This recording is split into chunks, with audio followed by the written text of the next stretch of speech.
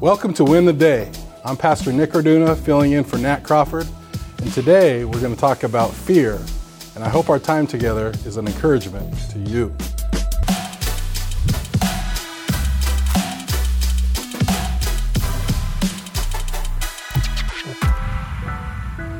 I'm not sure I'm the right guy to talk to you about fear, as there are a lot of things that I am fearful of. Snakes are definitely at the top. As I shared earlier this week, I don't like confined spaces either, so I'm a little claustrophobic.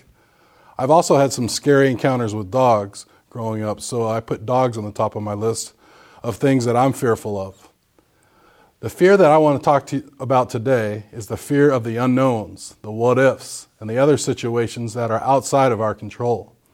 When those moments of fear creep in, we must wash our minds in the truth of God's Word. We are called to take our fear and sift it through the unfailing promises of God and His unchanging character.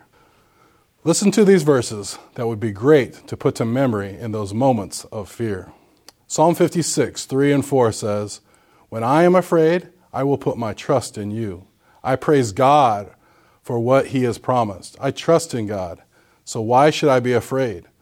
What can mere mortals do to me?"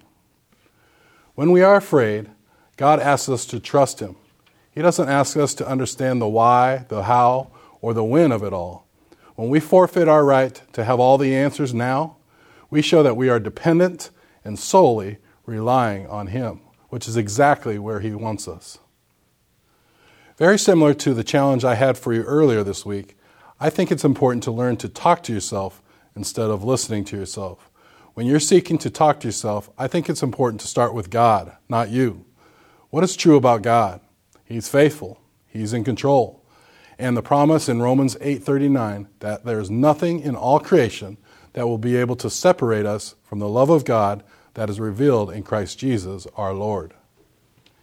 You see, much like discouragement, loneliness, and other unhealthy emotions, we let our feelings tell us what is true instead of letting truth transform our feelings.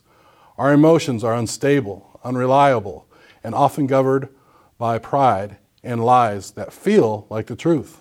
Your struggle with feelings of fear that you have in life might be due to the fact that you're listening to yourself instead of talking to yourself. I'm so thankful for the privilege of prayer and knowing that I can approach the throne of grace with boldness at any time of the day or night. One of my favorite things to do in prayer is to focus on the attributes of God and His unfailing and perfect character. For example, He is able, He is faithful, He is all-powerful, He is unchanging, and He's trustworthy. So remember, in those times of fear, wash our minds in the truth of God's Word and the unfailing promises of God and His unchanging character. Hey, I hope you enjoyed the message today. If you'd like to go even deeper, join us in Go Tandem.